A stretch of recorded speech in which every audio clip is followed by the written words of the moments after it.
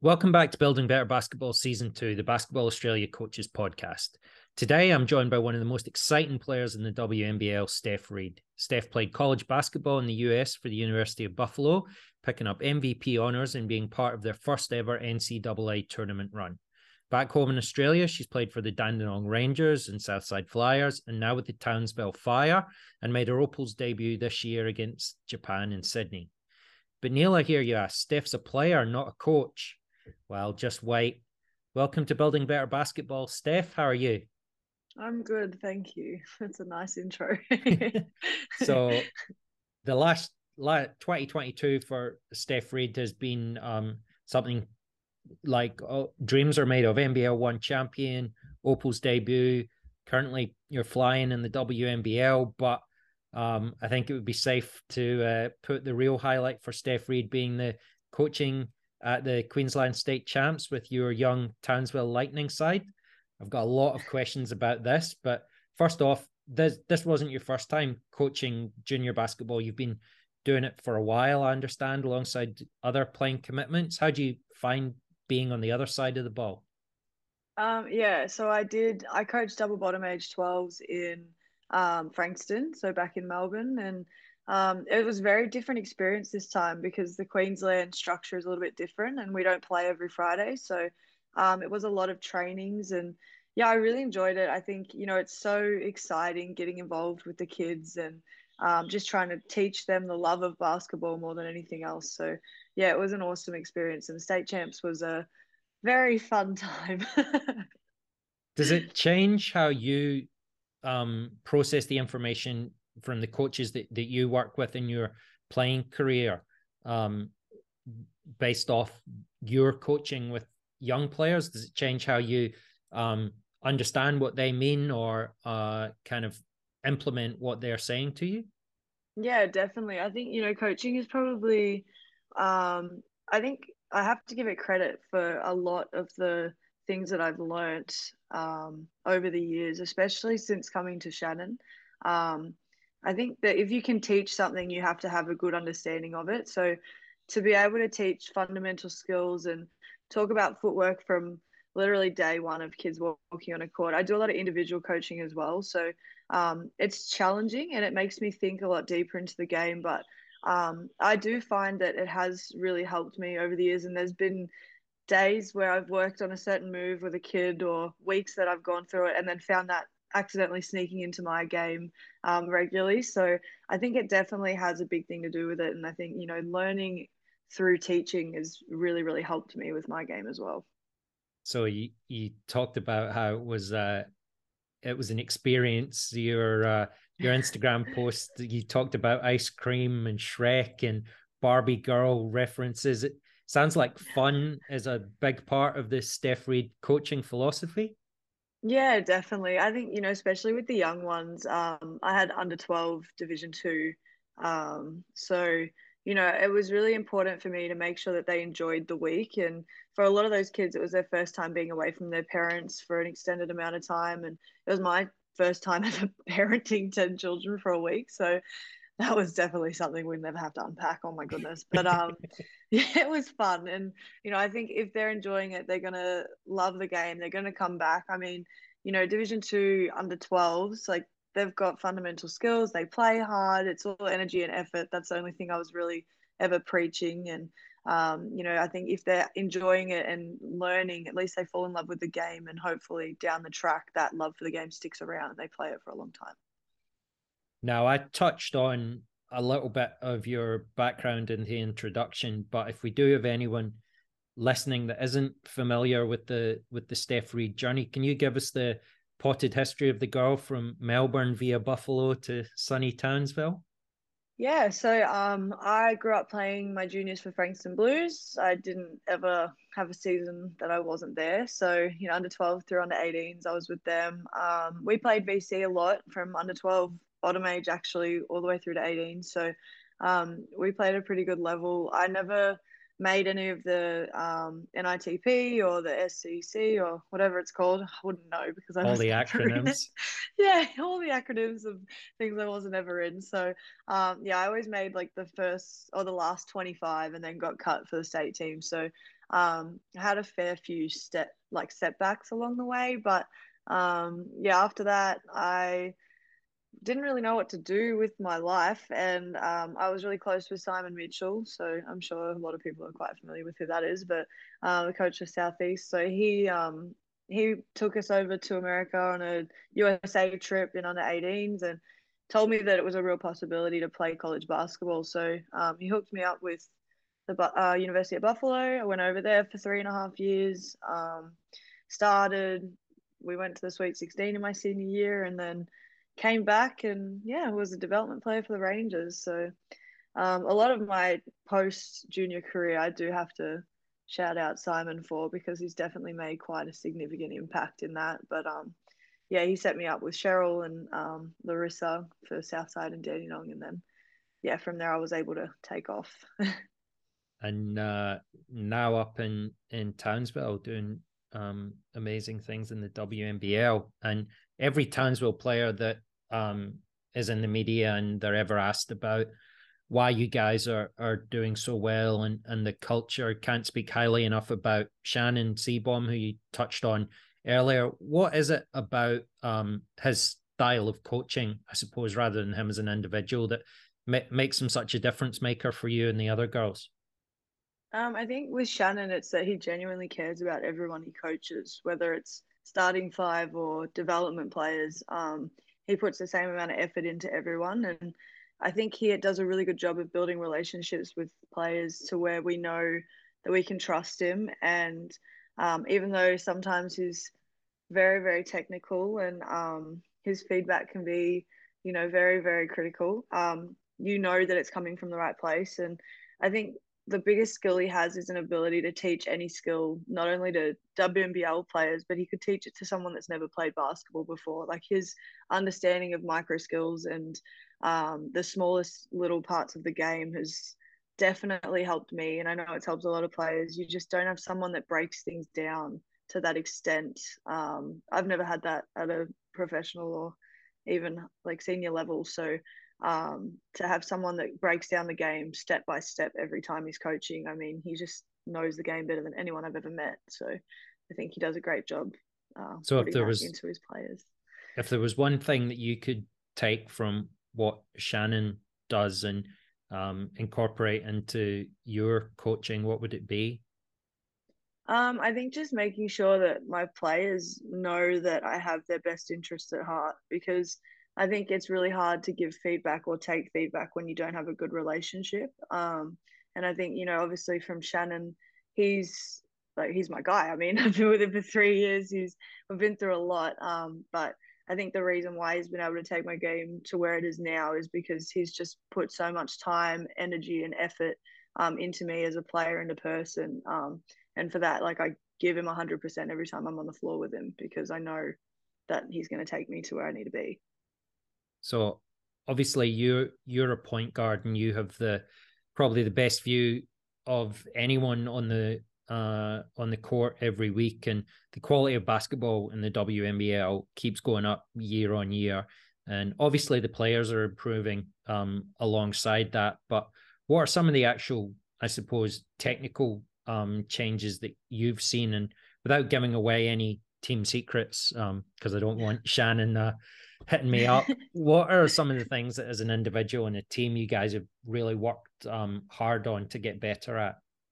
I think like the biggest thing is the game has gone from really half court like shuffle offenses and flex and that sort of offense to now becoming such a big ball screen league. And I think if you know how to guard and use them effectively, that definitely separates you as a team in the WNBL. I think, being able to guard them in different ways and stop certain people at doing what they're good at is something that obviously we focus on, but I think every team has started to focus on now more. And then being able to use them effectively as well and make reads and be able to, make decisions in the heat of the moment, coming out of pick and rolls and in that setting of offense. I think that's probably the biggest difference that I'm noticing now in the league. And it's something that I think every team's starting to focus on. I know we definitely do. So, yeah, I would say that's probably the biggest thing now that's most relevant in today's game. So obviously you, like the rest of Australia, would have been glued to the Women's World Cup when it was on. The game style in the FIBA competitions is very different, a lot more physical, and a lot more refereeing, referees allowing contact to go, and things like that. With your experience in the Japan series as well, how did you find the transition between WNBL basketball and that FIBA international format? I mean, it's definitely a lot more physical. And I think this year you can see the WNBL is starting to let fouls go a little bit more. And I think they're trying to prepare us for that FIBA style of play, which is really exciting. And I think that takes away a big step up in that sense, because when you get to that level, it's, people can reach and have arm bars and everything, and there's no call. So, as much as you can learn to take it, you need to be able to dish it back, and obviously legally. But but yeah, I think that physicality especially has been a massive difference. And obviously I only experienced Japan, but they're an extremely quick team from 1 through 5. So being able to not only close out but contain straight away and play at that pace, but in some form of control, I think is definitely a step up. From the national level into the international. So we had Brent on a couple of weeks ago, who you've obviously spent a lot of time with at Townsville and with the Opals as well. So just for anyone that listened to that episode, Brent was excellent about talking about how you didn't need a gym or all the equipment or anything like that to work on becoming stronger and fitter as a basketball player. And he also talked about how he, as a fellow short arse like myself, was able to teach himself how to dunk. So just from a player's perspective, Steph, and you talked there about how moving up to the international level was about getting stronger. And then you've obviously worked with those under 12s as well, who'll be right at the start of their kind of physical journey, not only in basketball, but just physical maturation in general into young people. What are some of the things that you do, I suppose, or some of the lessons you've learned along your way from the girl who didn't make the NPP, IPP, XYZ squads into the Opal squad now? How did you kind of train your off-court body, I suppose? So I actually dabbled in a little bit of touch footy. So I got a lot of my conditioning and agility, power, speed, all of that. I did a lot of speed and agility work with them. But we also I just signed up for everything in school. It was like athletics team and cross country team and getting thrown into the 1500-meter, which I dread to this day. But yeah, I think just always making sure to go the extra effort to get fitter and get faster. And even if you find like some weird environment, like, I mean, for me, it was track and field. Like, I was never going to throw a discus or a shot put, but if they wanted me to do it, I would try. And just trying to find different avenues and ways that you can work on that. And I think when you're training as well, like if you're doing everything 100%, you're going to get faster and you're going to get more explosive and you're going to get fitter. So making sure to get the most out of my reps and be explosive every time I did it, so that I was able to get faster and work at a higher percentage. Lauren Jackson's She Hoops platform, coming off the back of the incredible Opals performance and the WNBL getting off to such a strong start in terms of people attending the games, the feeling going out in court as a female basketballer in Australia must be really exciting. Putting your coaching hat back on, Steph, if a young Steph Reid had been in the under 12 Queensland side, coached by current day Steph Reid, what would you be telling her to work on or do to give her the best chance to reach the top levels? Yeah, I think one thing that's really important is to watch the game. I think as well, like you always talk about like young boys always watch the NBA and they always watch the NBL, but with young girls, it's not as, it's not as normal for them to do that. And I think the best thing you can do is watch the game, watch players that you look up to, find people that, you might play like, and steal things from them. I mean, I used to do it all the time. Back in the days, like Nicole Romeo, who's now playing overseas in Europe, she played at Frankston, and I used to steal her moves all the time every time I watched her. And I think falling in love with the game, not only from a training standpoint, but understanding it to a different level. I think there's so many talented, skilled, athletic kids in Australia, but there's not a lot that understand the game to that magnitude. And I think it's an advantage that you can have, especially, for me being short. And if they are a mini Steph Reid, I hope they grow. But, definitely I would say just to keep watching and learning the game and try and separate yourself that way as well, because, you can train all you want, but if you don't understand the game, you're just as good as anyone else. So that would be my advice. And just another one that's occurred to me, obviously, another guest that we had on last week was Smithy, talking about the pathway for players to go to college in Buffalo, and to go to college. And as you said, you were in Buffalo. To go from, I guess, not making those squads that we talked about to all of a sudden being in that NCAA college environment. What was that like from a, I guess, fish out of water kind of perspective for you? Did you just feel like you slid right in and were accepted as the Aussie girl from Frankston in Buffalo? I don't know. I went over there halfway through the season, so I was kind of thrown in the deep end straight away, and we didn't really have a point guard at the time. So we had a few two guards that they were playing at the point. But Coach Jack said to me when I went over there that if I can get in good shape and be ready, that I could possibly fall into that lineup pretty quickly. So when I went over there, I mean, stealing a junior or a senior, like the last 2 years of college, stealing their starting point guard spot, I don't know if fitting in would be the right word, but yeah, no, eventually it went well. And, the first month or two might have been a little bit tough, but I definitely feel like the hard like training that we did down in Frankston, I was really prepared. I worked out every day. So I made sure I went over there in the best shape possible. And I was pretty fortunate to be given the opportunity to start like pretty early in my freshman year.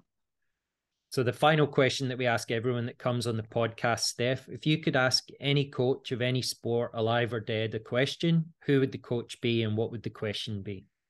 Okay, so I think that I would want to know something about MJ. Like, he's my favorite person in the whole wide world. Like, Michael Jordan is just the GOAT, and I love his mentality and everything about him. So if I'm going to ask a coach, I'm definitely going to ask his coach. So I would probably ask Phil Jackson, like, what it was like coaching him, and what if his mentality was really as crazy and competitive as what everyone said, and what it was like. Obviously I've asked him 3 questions, but I'm sure he would understand. Like, I would just want to pick his brain and talk about his experiences with MJ.